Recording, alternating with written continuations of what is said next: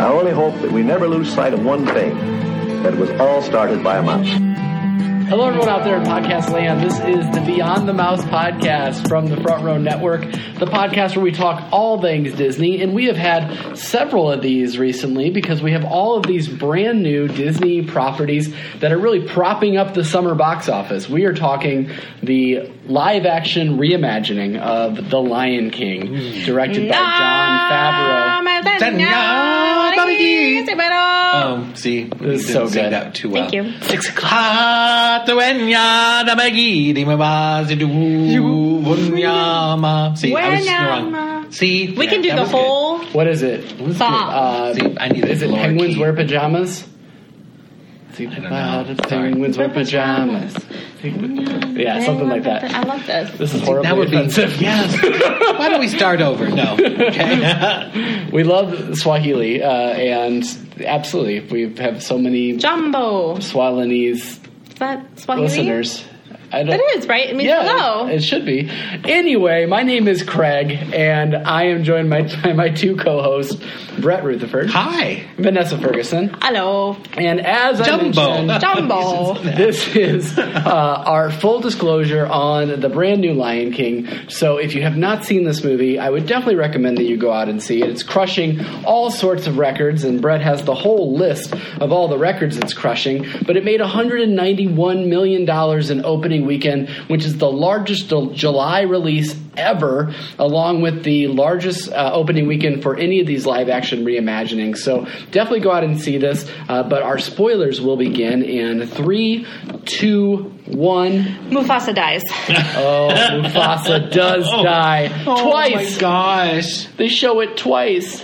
That's right. They did show it twice. It hurt both times. Can I tell you? Oh my gosh. This is the first movie that three of us have seen together. Yes. And I have some observations. Just at the One, it's so great to go to a movie with Brett because Brett gives you so much popcorn. Yeah. He wants to make sure you're comfortable. I'm surprised he didn't give us blankets. I know. It was so great. He brings you napkins. He brings you popcorn. He refills the popcorn bucket before the movie even starts. Yes. So going to see a movie with Brett, A-okay. Well, hey, thank you, AMC.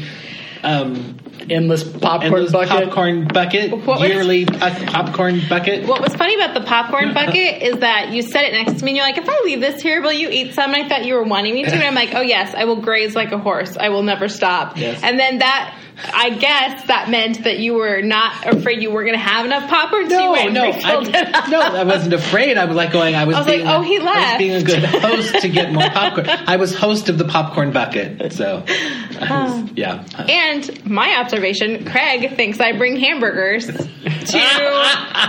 the theater when I say I have Whoppers. She said I have Whoppers, and I just assumed she was joking. And then, so I've been listening to this new podcast.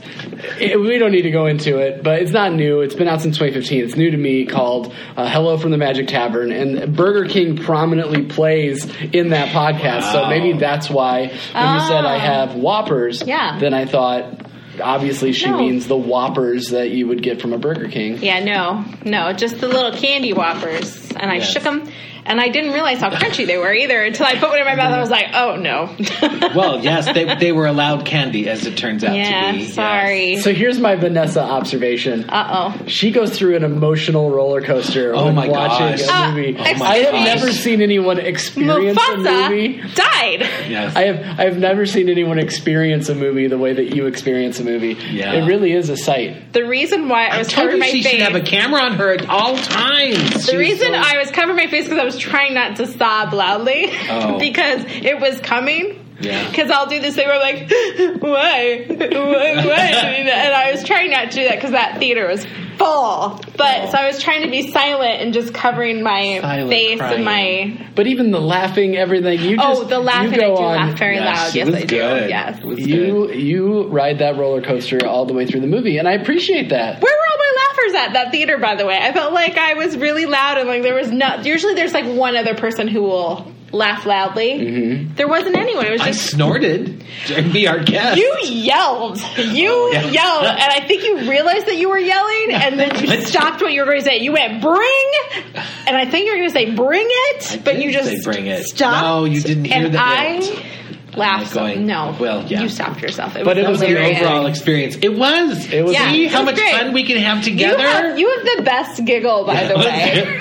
And it encourages me to laugh more. That was fun. Good. So, Yeah. See, so we have to do that again. Hopefully this was not the first or the last time. This was the first time, but hopefully it will not be the last. Exactly. This is like it the was first Disney fun. thing we've all done together. Oh my Yeah. gosh, it's only been 127 years. Yeah. So Anyway, more to come in the future. But yes, so I will start off by giving my impressions, and then I'll let the two of you go. But my first impressions of this movie is that when I look at a live-action reimagining, I think, do I want to, if given the opportunity to watch the live-action reimagining or watch the original, what would I choose? And so some examples, Cinderella, I would easily pick the remake over the original. To me, the remake is wonderful. Aladdin, I think I would still choose the original. Robin Williams is my guy. I was gushing all over Will Smith. I really enjoyed his performance, but Robin Williams is my guy. Beauty and the Beast, I would much rather watch the original because there were some choices made in the live action that I didn't agree with. This movie, I think I would like to watch the remake over the original. I know. And, it's just because it is so visually stunning. And there were some moments where, in particular, it seemed to happen with Scar more than anybody else, where like the computer jumped a little bit, so you got a sense that it was all digitally done. But the fact that they were putting all these animals together on screen like that, just absolutely incredible. Also, I enjoyed the more narrative that they gave us because this was closer to 2 hours. The original is an hour and a half, so you did get some extended scenes, maybe almost like deleted scenes from the original. Of course, it didn't change the story much, but I didn't think it was going to change the story much. It seems like a lot of the critique of the movie is that they didn't do enough to change the story. And it's like, critics, what do you want? Because as soon as they change something in the story, that becomes the critique, right? Right. But then I think it's all trumped by Billy Eichner and his performance in this. I'm sorry, Nathan Lane, but you are no longer Timon in my mind because that man just stole my heart. It was so great. So that's where I'm at. I would actually go back and likely when I have Disney Plus and I have the option of watching both of these movies, I think I would prefer to watch the remake. But Vanessa, what are your first impressions? My first impression is that I really, really love this movie. I think it's so funny. The humor, the lines, like the thing I left with was who wrote the script, because the script is so genius. It's contemporary. It's a little meta. It doesn't change a lot. Like you said, the story doesn't really change, but the humor, you can't just recycle the same jokes. You just can't. It's not as funny. So they made it their own. They wrote new jokes, and that was perfect. It was so great. It's just what I hoped Jon Favreau would give us. And I am going to see this, but I want to take my mom so I can laugh really loud and embarrass her when she watches it. So I will see it. And I don't understand why people are hating it. It doesn't take anything away from your childhood.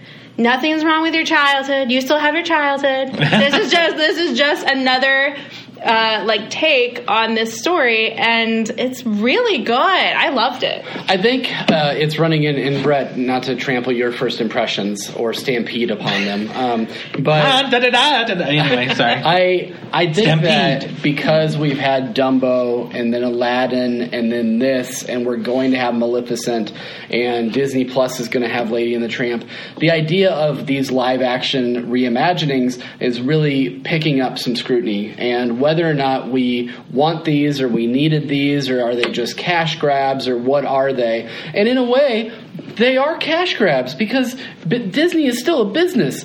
But at the same time, we've talked a lot on this podcast about how each of these movies, whether they are basically a mirror image of the original or they take it in a new direction, it seems like they've all proved why they are there or their purpose.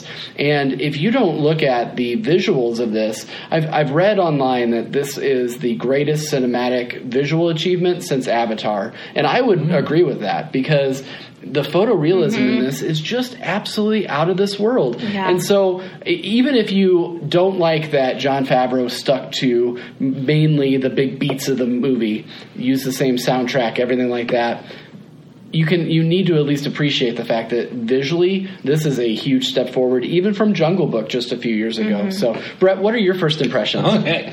My first impression was I didn't want to go see it. Okay. What? I know these were the things that I sort of have difficulties telling you people, because you love the original. And it was not my favorite. Oh my gosh! Was not your favorite? I know. What? Gasp! What? Audible gasp! Wow. No, like in the Disney Renaissance of Little Mermaid to The Lion King or whatever, I'm like going, it's like fourth. I'm like going, wow. Little Mermaid and Aladdin were much higher than this. There might be a taint of the sort of corporate culture and the whole, dare I say, Jeffrey Katzenberg Disney issue with The Lion King and all this, which, The Lion King was kind of his baby, and kudos to everyone, including Jeffrey Katzenberg, during the time of the creation of the original. However, the things did not work out well for everyone involved in that situation, and he didn't get... but anyway, that's a whole other story. What's better, Zootopia or Lion King? Well, that definitely would be Lion King, but... okay, I just want to make sure we knew where we stand. Sorry. Anyway.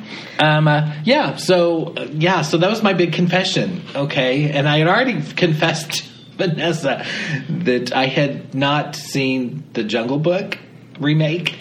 But you've seen it now, right? No, you I were haven't supposed seen to watch it as soon as we were done with new The Lion King. It's my new Inside Out. Yes, I haven't seen it yet. Heavy sigh.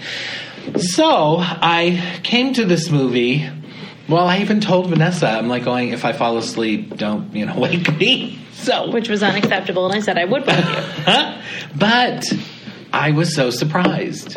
Yeah, I'm like going, I loved it. And as Craig said, I would rather watch this than the original. Yeah. You even gave a Z-snap in the fight scene. You were Z-snapping all over the place. I was, yes. Well, so it was... You were into it. I was very into it. Mm-hmm. I was surprised. I'm like going, I was watching with the critic's eye going, yeah, Ryan entertained me. Yes, what does this film have to give? Apparently it gives you everything. Well, what's interesting about it is, like, I was really interested to see Just Can't Wait to Be King, because it was one of my favorite songs growing up. It's one of my son's favorite songs. He loves it. And it has so many visuals in the animation, so many colors and pops of color. I didn't know how they were going to do that. But what they did was they kind of shot this movie almost as though it was like part of the Disney Nature series at some points. And so they still had the flamingos and they had the hippos and they had the giraffes and everything else, but Simba just wasn't crawling all over them and jumping on their heads or whatever. He was just running through their legs, and they were still getting lost. Like Zazu was still having a hard time keeping up with him. And so that was just so cool. It was so well done. And so I really...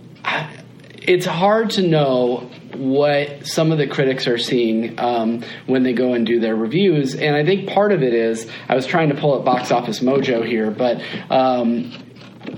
Disney is just absolutely dominating the box office this summer, and really to the point where that is the reason why the summer box office is even remotely doing in the mediocre category, because all the other movies are really performing very poorly. Now, some people would say it's because Disney's taking up all the oxygen. I would say if you want to have a strong box office, then you're going to need these movies, obviously, because people just aren't flocking to whatever. I know. Anyway, I know our thread, they were talking about some alligator movie that was getting good reviews, some horror movie. I'm not going to see an alligator movie. No. Pass on the alligator movie. Yeah. But But, you know, so the top movies now of 2019 are all Disney properties, and that's at the worldwide box office and at the domestic box office. So, yeah, you can hate on Disney, but at the same time, they're really part of the reason why Hollywood is surviving in what has been sort of down movie years with streaming services and things like that coming online.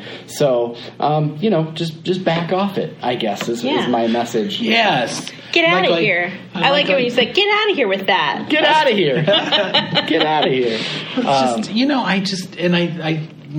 We had that question when the movie was over. It was like going, why are they hating on this? And I mean, my response was that I think there's jealousy out there. How can this giant corporation is as you say taking up all the oxygen and making all this money, and I think there's a little hate. And the other thing, honestly, with the 27th reimagining of a film, the thing, kind of my takeaway when I was leaving was I want to see something original from Disney. And I don't know that that's from Disney Animation, or even, Pixar's coming up with something new here, but Disney, I want something new from I totally them. Get that. And I think that that's a valid critique, but I did go back and look. If you think about in the last decade, and I think it might just be outside of the decade, but starting with The Princess and the Frog, we've gotten The Princess and the Frog, we've gotten Tangled, we've gotten Moana, we've gotten Frozen, we've gotten Zootopia, Wreck-It Ralph, all of these movies that were original ideas and original properties. Now, granted, much like what Walt did, they're borrowing from Grimm's fairy tales or whatever the case may be, but putting their own spin on it. So we know that Frozen is the Snow Queen, we know that Tangled is Rapunzel, but still bringing an original take to those. So yeah, we did have a line of sequels here, with Wreck-It Ralph 2 and now going into Frozen 2. But I do think that on D23, I do think at D23 next month, which you're so excited about, I do think that we're going to get some more original properties. And there's been a big swell in the last decade of really solid original Disney movies. And so much like Michael Eisner decided that the way to get more money out of a property was to sequelize it to death, and put it right direct to home video because that was still so new. Bob Iger's, obviously the decision has been made that these live action reimaginings are the way to help make some additional funds, maybe in a way alter the stories to be more current. And then, you get the box office haul out of something like A Lion King that's going to make $1.5 billion, and you can then take that and fund those other properties within your studio. So that's where I'm at with these. And I know we've talked a lot about that, so let's dive actually into the movie. And it is directed by Jon Favreau, so we want to mention that my absolute love for that man. So, John, if you ever want to be on the podcast, oh my gosh. I would die. I would just die. Literally, I would die. Actually, if we had the opportunity to ever talk to him and they were like, no, you have to be on LA tomorrow, I'd be like, okay, I'm making this happen. I'm making this happen. But we won't forget that you were in Spider-Man Homecoming like Gwyneth Paltrow did. But Jon Favreau really brings it again. He did such great work with Jungle Book. Obviously, visionary director in that sense, especially from a story standpoint and from a visual standpoint. I mean, even looking back at Iron Man, but movies like Elf, he's always done a really good job of bringing that visual story to you in his films, and just an absolute incredible tale to see. And he lived up to the original, and in my sense, he passed the original. But at the very least, he lived up to what that movie was from the 90s. So, can you imagine taking on that? The Lion King? The next thing I'm going to do is The Lion King. Yeah. I mean, that's... And I'm wondering if what people had, maybe what their issue was, is that, The Lion King's very musical. It's very kind of showy in that way. And I was looking back to the Jungle Book, and Favreau's reimagining of that is not a big musical show. It has music, but it's more, cut out most of the songs, though. Yeah, it's more realistic singing, and especially in The Lion King, there's some speak singing happening. There's not a lot of big belty songs from the characters. Be prepared, not as right, exactly. I'm thinking of Be Prepared because Jeremy Irons and Jim Cummings, who also helped voice that, they're very theatrical in their interpretation. Be Prepared is much more subtle and very menacing. I thought Scar was way creepier and manipulative in this film. It was kind of like how they took Jafar and they made him more Machiavellian, more manipulative. I thought Chiwetel Ejiofor brought that same level of creepiness to the character. I will say that one of our co-hosts on the network, Ryan, had said that Scar was thrown away in this because it was a flat portrayal of Scar, and I disagree with that. I think disagree. I think it's a different take. It's a little serious more performance. It's serious. It's subtle, manipulative. It was Shakespearean, and Shakespearean's and it's Hamlet. It is. We're acting out Hamlet here. So. It is. So I'm going, and it was subtle. Yeah. And I mean, it was more realistic. Yes. Like if it wasn't a lion, if it was if it was people on stage or in a film. It would be like a very good portrayal. Yes. A very real portrayal. Subtle, not over the top. Right. I loved it. I think it was really good. I think it was bolstered by his supporting villains in the Hyenas because they did not. I mean, they had obviously the funniness of the close talker or like the guy that wanted to be next to the other one, but they didn't have an Ed. There wasn't the slapstick nature of the Hyenas, and so that really made them more menacing. And who played the lead hyena? Because she was excellent. She was so great. I have it right here. Florence Kasumba. She played Shensi. She was so scary to me. Like her voice, she did such a great job with her voice acting. Yeah. Also, I don't know if you guys know this, but Hyenas, the female is the lead of the group in nature. She's the alpha. So she's the alpha, and I like that they made her like a total, because she took the Whoopi Goldberg role. Yes. And, I mean, really way different performance. Yeah, it was awesome. She's really scary. Yeah, absolutely. I completely agree. To quote Jessica Rabbit, she was drawn that way. We started to jump into some of the characters. And, of course, we have James Earl Jones reprising his role as Mufasa. And it almost seems like they almost used some of the audio tracks from the original at some moments just because it sounded so identical. I will say I was surprised because when they announced that James Earl Jones had done this, and this might be slightly controversial, but he's getting up there in age, and when he had to say some lines as Darth Vader in Rogue One, I thought he sounded old. And in this movie, to me, he didn't sound old. And I don't know if that was the sound editing or what it was, but to me, he sounded like Mufasa did in 1994. And enough so to where really, unless they had added in some of the extra little bits in the lines or names in the lines and things like that, he sounded like it was the track from 1994. Yeah.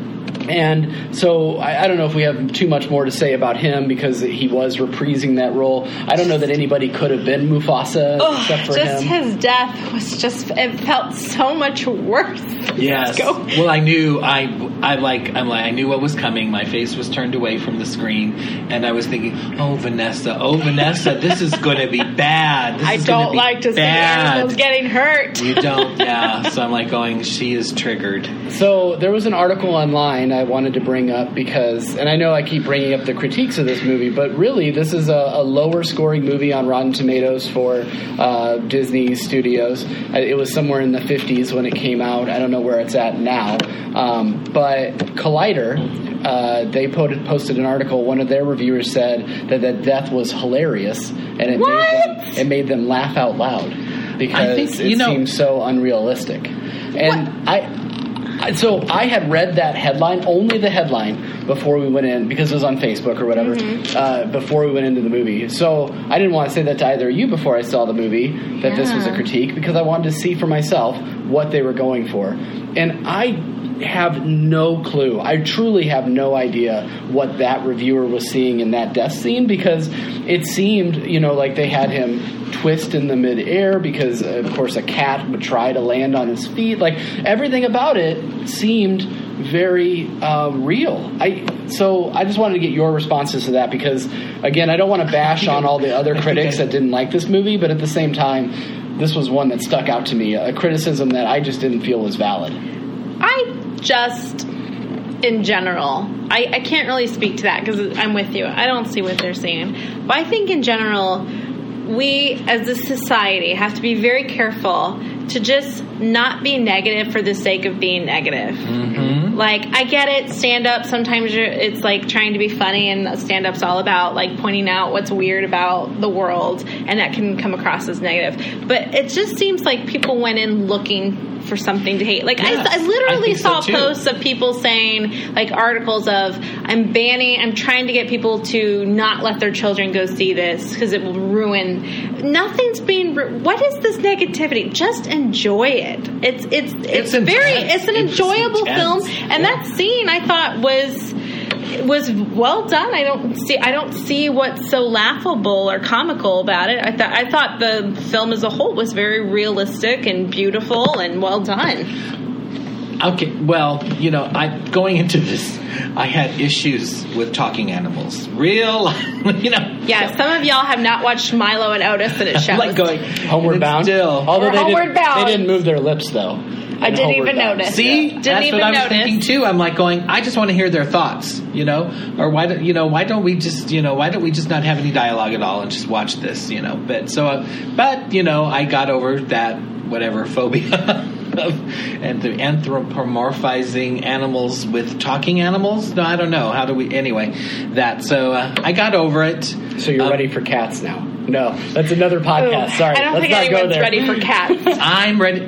Well, that's another podcast. They're not just cats. Or Mr. Rogers, don't get me started. Oh, anyway. Yeah. Well, yeah. So I'm just I was surprised that I enjoyed it as much as I did. That was kind of a little bit of a takeaway, and we're not quite there yet. But let's go through some of the voice actors. Sure. I think that we should probably give some props to young Nala and to young Simba. And I believe young Simba's name was J.D. McCrary. I thought he did a great job, and it seemed like that was him actually singing I Just Can't Wait to Be King, because Jonathan Taylor Thomas, I don't believe, actually sang the songs during the 94 movie.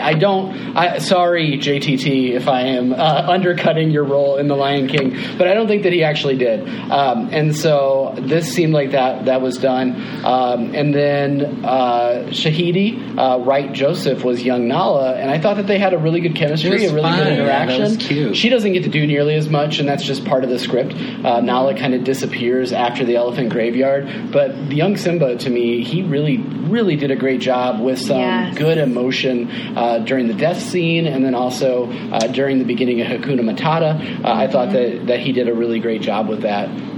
Anybody else that you wanted to call out? Oh my gosh, Timon and Pumbaa. I was kind of waiting for that one. That's okay. Can we talk John Oliver just a second before we get there? Because I think that John Oliver was tough for me when they mentioned him as a casting, because I only think of him as John Oliver. And it did take me out of the movie for just a second when he comes to do the morning report, the very first thing that he does, because it's like, man, that's John Oliver.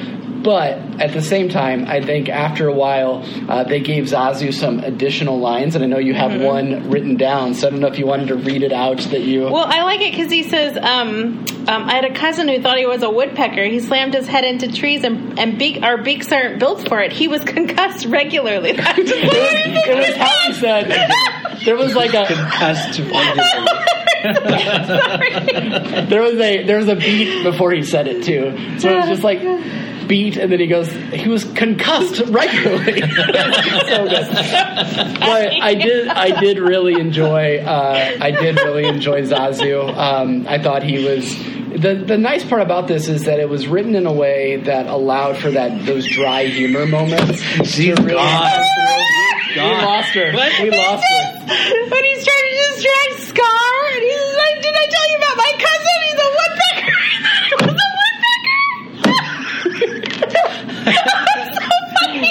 We've lost her. She's gone. She's gone. She's gone forever. I gotta see this movie, okay? I gotta have someone else to talk about it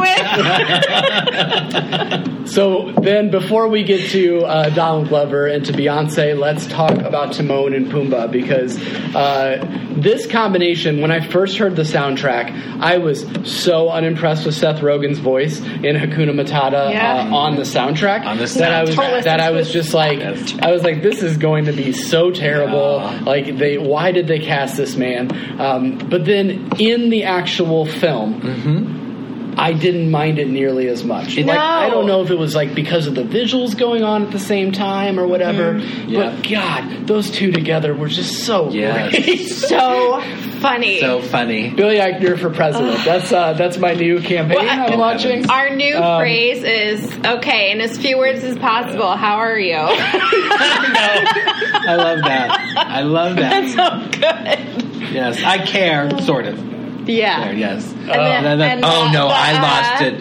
No, I lost it on the Ma chère Mademoiselle. I snorted. I snort-laughed for that. Yes. And then when they started to sing it, I'm just like going, Well, I wondered what they were going to do. So the scene we're talking about is when Timon and Pumbaa have to distract the hyenas. Yes. And in the animated movie, Timon is in a luau costume. Right. And that's really funny. So I'm like, well, they can't do the same joke again. What are they going to do? And suddenly Timon is singing Be Our Guest. And it was, oh my gosh, the theater just erupted. It was so funny. Maybe better than Ewan McGregor did. So way better. It was so good. It was so well done. Oh well, those are just thoughts. It was so great. I like the carcasses line when he's so Timon and Pumbaa they're riding up and they see Simba's Pride Land, which is like completely destroyed by the hyenas at this point.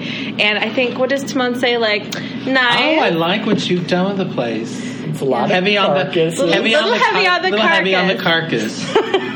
Yeah. So good, you guys. That performance is really one of those that's just going to stick with me for so long. I can't wait to watch it again for those lines. He just absolutely crushed it. Yeah, and Pumbaa too. Seth Rogen. Yes. The chubby line. He says he's never going to run away from fighting a bully. That was so fun. And every now and then you hear his iconic Seth Rogen laugh, which makes me laugh. Yes. So what's that line that you liked from the scene they released? We'll call him Fred. Oh, he's like, oh, it's a little lion, and then we're gonna call him Fred. Oh my gosh, I watched that several times and I cried several times, laughing so hard. I need to call out the extended version of the Lion Sleeps Tonight, where all the other animals joined in with them. Yes. That was one of my favorite parts of the movie. It was so good, so well done. So I can't say enough good things about the combo of those two, and they had a lot to live up to because Timon and Pumbaa are so iconic. Sure. To use Jeremy's word. And Nathan Lane does a wonderful job as Timon in particular, and so to me, Billy Eichner just absolutely. It was a different kind of Timon. Yeah, it was different. It was so well done. So, any other comments on Timon and Pumbaa? Little baby Pumbaa is adorable. Oh, so I can't. adorable. My heart couldn't handle that part. So adorable. How about now, let's talk Donald Glover and Beyonce. So they obviously gave Beyonce a lot more to do in this movie, and for the most part, I appreciated that because you get a huge mega star like Beyonce, and Nala doesn't really have that large of a role other than getting Simba back to the Pride Land, right? So we got to see a really cool scene of her sneaking out of the Pride Land, which was not involved in the animated series, because you always thought, like, are they letting her patrol, or what are the? How did she get there? You know, it just kind of happens to move the plot along. But I thought it was really neat to see her like actually having to sneak out of the Pride Lands. And then also, I think if I had a gripe, it comes in Beyonce's character. But I want to hear what your thoughts are on Beyonce first before I jump into my gripe. Well, you know, I was so into it. I was so into this. You know, into the story and the characters, not the voice actors. And then I went, oh, that's right, it's Beyonce. You know, and at the point of the movie, you know, when her character Nala, Nala, yeah, that's right. Nala has been on screen for a while, I'm like going, oh, that's right, it's Beyonce. Oh my gosh, so I'm just like going, which I thought was a good thing. I'm like going, it wasn't how sometimes there's kind of stunt casting sort of thing, which it kind of you would kind of think it was, but I thought it was. I thought she was great. I thought it was solid. The only thing, because it is Beyonce, when she's telling all the other lionesses to fight, I, in my own head, inserted, who run the world? Girls. Who run this mother? Girl. And I'm like, fight! And like have that soundtrack in the back of my mind while that scene's going on. Yeah. But that's just me and my own personal problems. Well, and their problems with Scar is all the single ladies. Anyway, so... There you go. Oh, but that little new side story of him being rejected by Sarabi and her marrying Mufasa. Alfie Woodard, who we didn't really mention, but she's solid. She was solid. But that no, I will not eat with you. I was like, ooh, this is taking this to another level. Well, it was kind of like, I guess I don't really. This is not going to sound really not bright about this, but I'm like going in the lion world in a pride. There is the lion. Does he have multiple cubs? Yes, from various lionesses partners. Yes. I don't know if they're like. Is that no? They don't. They're monogamous. I'm going to say that they are monogamous because that's the world I want to live in. Okay. One lioness to one lion. I don't know. Well, it was kind of like that was one of the one of the things there is that the land is failing because because of it's being overrun by bad management basically, but there's no new cubs coming around either. So you get to see that. You're not getting any. Sorry, Scar. My mind is not going to go there. I'm shutting. I think we're gonna have to look that up, and I should have looked. I'm up not before Googling now, but anything. Anyway.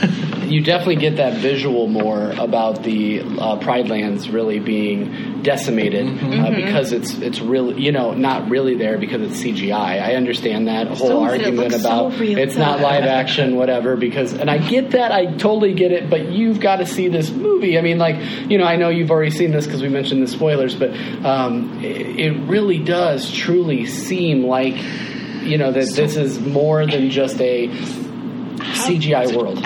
Everything it is. Well, everything? it did say special thanks to Disney's Animal Kingdom. So I don't know if they filmed some of the background shots at Animal Kingdom. Was it like did they do motion capture with animals or? I don't know. It's so realistic. Did they do?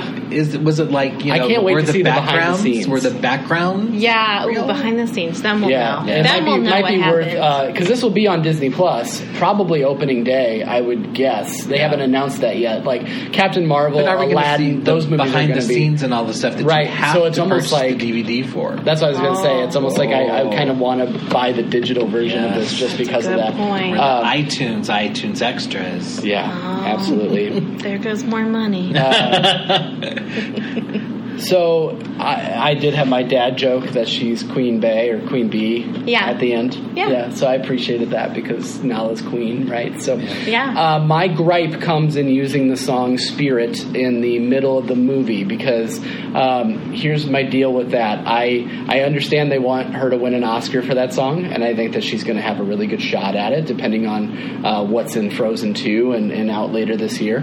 But it took me out of it a bit because here's Nala not actually singing this song, but it's her over the animals running back to the Pride Lands. And there's another song that I just appreciate so much more that I wish would have been in this movie, and that was at the credits of He Lives in You. And I wish that they would have switched those songs, put Beyonce's song in the credits, which where it still would have qualified for an Oscar, by the way, and then put He Lives in You, that Swahili version of He Lives in You, in that moment. But Brett's shaking his head. Yeah. Tell me why I'm wrong. No, I don't say. No, I would never say you're wrong to your face. But I would. But I would say I just found that in a film that we know we can sing the hot, the everything, to find something new was like a breath of fresh air right here. And I'm like going, well, yes, Beyonce, go ahead and sing this song, because I thought it was fresh.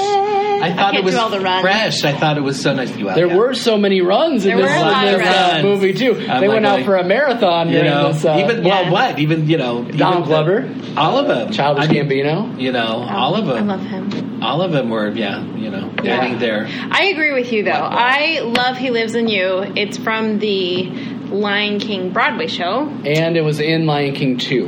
And it was in Lion King 2. Which that was a directed video. Did that come out after the Lion King Broadway show? That's a great question. I'm not sure the answer. I do know it was direct-to-video. Here's what I can tell you. I listened to the Broadway soundtrack first. Then I saw Lion King 2, and I said, oh, that's where they stuck that song. Because that song is like the highlight of Lion King 2. Other than that, you really don't need to see Lion King 2. But that song is amazing. Allegedly. I think it's the best song ever. And I was waiting for that to be in that spot as well. When I heard Spirit, okay, fine. I like that song too. But it's not the same as He Lives in You. That's a great song. I get it from a commercial aspect. That having Beyonce in your movie, you want to give her a song to sing in the movie. I totally get it. But for me, it took me out of it a little bit just because that's when I saw that. I mean, I saw that as a decision made because they wanted to have Beyonce sing a solo. And yet other people thought it was fresh. Yeah. So, yes. That's true. That's very true. So, I think we talked about many of the characters. We didn't really talk too much about Chiwetel Ejiofor. We brushed on at the beginning. I would say that his singing left something to be desired, which is why they allowed him to speak Be Prepared. But that was okay to me. They kind of actually truncated Be Prepared. It was a lot shorter in this version than it was in the actual animated that is film. An iconic performance. Gee. Yeah, wow. Absolutely. So let's move into talking about some of the other aspects or favorite scenes that we didn't touch on, and then we can start to wrap up with things like what didn't work for us, and then also what we see going forward. So, Vanessa, are there any other scenes you wanted to touch on that we haven't talked about already? Well, I am having trouble thinking of one. Fair. My biggest thing that I notice is that, and I don't know if it's supposed to be. Yeah, okay. It's not like this in Hamlet, I don't think. But it's so heavy and dark in the death scene and leading up to, the first half, there's lightness in the first half because you're getting to know Mufasa and his relationship with his son. That's very sweet and cute and stuff. But then Scar's getting really dark, and then you have this really heavy moment, and then desert scene. Simba is walking through the desert, which is just heartbreaking. And then I don't know what I'm trying to say here, but the contrast in the first half and the second half is just so drastic that it was an emotional roller coaster. I wasn't quite prepared for that. Wasn't there crying? Weren't there little kids crying during part of the really? I don't know. I was crying. I was sobbing. And you are a little kid. So I have a great depth for empathy. Yeah. So Simba's walking through the desert all alone. I'm like, that lion's going to die there. There's no way he doesn't have any water. There's no cactuses around. So literally trying to figure out this lion's going to survive. He's going to eat some bugs. He didn't know how to do that yet. And then he finally meets Simba, and I was really, really glad that part was so funny, because had it not been, if it had really just laid flat, oh my gosh, that movie would have just sunk for me. 5 more seconds of buzzards and you would have been done. I would have been dead. I would have been done. The only thing I thought was a little different, it was I was going was the fur scene where Simba loses his fur, adult Simba loses his fur, and then it gets into the water, and then it gets picked up by a bird, and then a giraffe eats it, and then we're going to skip a step and just have a dung beetle pushing the dung. We're going to let imagination figure out how the fur got in the dung beetle from the giraffe to we're not going to talk about it. So then it's rolling along, and then it floats off, and Rafiki picks it up. I'm like, do you know where that fur has been? It just escaped from a dung ball. Yeah. That's nasty. It's the circle of life. That was definitely the Disney nature portion of the movie to me. And it did seem like maybe it went on just a snippet too long. That's what I thought. I was like, how much longer is this going to go on? We got the ants carrying the dung beetle fur now, and and then like Rafiki knows that's him. Couldn't be fur from anyone else. It's definitely from Simba. Oh, that was my question. When did Rafiki become Yoda? You know, it was. It reminded me when he starts fighting. It reminded me of like Yoda fighting in Star Wars 2. So that took me out. So that was my take the original. I know, but I'm like going. But he was like, he was doing his little giggly thing, and I'm like going, oh my gosh, it's Yoda. He is definitely more like Yoda in this. I would give you that. Thank you for giving that to me, Greg. Anytime. Another favorite scene that I have, and I have to apologize to the two of you. So you were very gracious in allowing me to go to my recliner theater that I absolutely love. But the audio wasn't quite what we wanted it to be at the beginning of the movie. And this is the scene that I may be speaking out of turn here, but you saw some of this at D23 last time, and you said it was shot for shot the exact same opening. And that is such an impressive way to bring you into that world, to show you that. And I just wish that the audio in our theater was better. I think you and I were both like, wait for it, and then you hear like literally that volume, and we were like, what? Yes, that was kind of a letdown. Yeah, it's got to be blasting. Yes, blast. So maybe if we saw it at the other theater, maybe this would have been more. Also, IMAX. I should see it in IMAX. Yeah, that's what I was. I actually was thinking about going back to see it in IMAX. Yeah. Because I'm used to bigger screens now that I've been spoiled by them. Yeah, so but those reclining chairs are what gets you. Yeah. But if you haven't seen it yet, maybe that's something that you consider is going to a fancier theater so you can really take in that sound and the visuals, because this is a film that warrants that. Yes. We've kind of combined our favorite scenes and what didn't work for us, but Brett, do you have either favorite scenes? That was my Yoda question. Just the Yoda question? When, I was like, when did he become Yoda? Oh, yeah. But that was my big thing. Other than that, I'm like going, I was surprised I was so engaged in the whole thing. So I'm like going... Yeah, and the fight scenes, too. I mean, I was like, are they really going to be that engaging? Am I really going to be into it? Because it's like kitty cats fighting and stuff. It's like, But, it really super was... cute kitty cats. It was super cute kitty cats, but it really was like fight. And I'm like, one good nice slap with the claws, and one of those lines are going down. I just think that if this doesn't get acknowledgement in the award season with all the visual effects that it did, then I mean, what are we even doing here? What are we doing? Get out of here with that! I will resign from the Academy. Oh, but I need to be invited first. This is a very interesting question, and I want your opinions on it because, of course, we have no say in it. Okay, but Brett, does this? Is this open for nomination in the Best Animated Feature category? Ooh. Because that's come around now, that question of, is this really, truly an animated movie? Because, in a way, I mean, it is. It's photorealism, but it's animated, right? I mean, it's CGI, just like another CGI. Hey, whatever gets you the Oscar. Right, but I mean, what are your thoughts on that? I just told you. Whatever gets you the Oscar. I'm like going... Is that why you put some actors in the supporting category, even though they really are the star and all that? Yeah. There's no politics involved in any of these award ceremonies. No politics. None whatsoever. So, I'm okay with that. I'm okay, too. I mean, yeah. I'm fine. Because I doubt if it makes for Best Picture. So. Oh, no. I think after it was lambasted by the critics, it won't. But I'm just wondering if it should be considered for Best Animated Feature. It probably won't. It probably won't be. Oh. Because that would be opening up a whole nother area for that particular group of powers that be in animation circles. Yeah.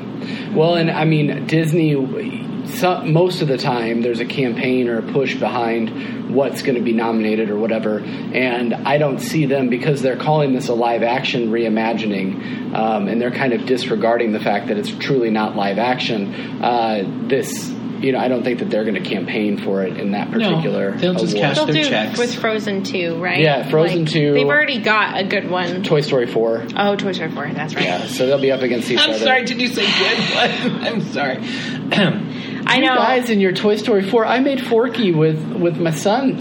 See? Well, that's Forky? good. Yeah, we made Forky. They had like a that's so creativity cute. Wow, set. that's cool. Thing. I do like Forky. And so, yeah, just stay That's away, okay. Stay I'm not- away from what? me. Don't be I'm so not- mean. I think, okay, here, Brett and I were talking about this. What? About summer. Oh, wow, that's Forky. Wow, look at you. You did Oh it. my gosh. I did Is there, make like- Forky. There's a creativity set that you can find on Really? on There was Amazon. merchandise about There was merchandise. There was for merchandise Toy Story for Story- 4. Toy Could Story you 4. believe For it? trash. for Toy Story Why didn't you just 4. go You know in what's the so trash? cute? You know what he does? What? He picks up Forky and he goes, "I'm Forky. I'm trash." Oh, I was like, "Oh my gosh, you're melting my heart because he's you so remembered cute. you remembered He's the movie." adorable. Okay. But anyway, Where are we? Lion King. But, the Lion, okay, yeah. to tie in though, Toy Story and this whole Disney movie thing, I've been calling this like the summer of Disney. We had 3 films. Aladdin, I think, was a really good opener. Toy Story 4 kind of made me feel a little mellow.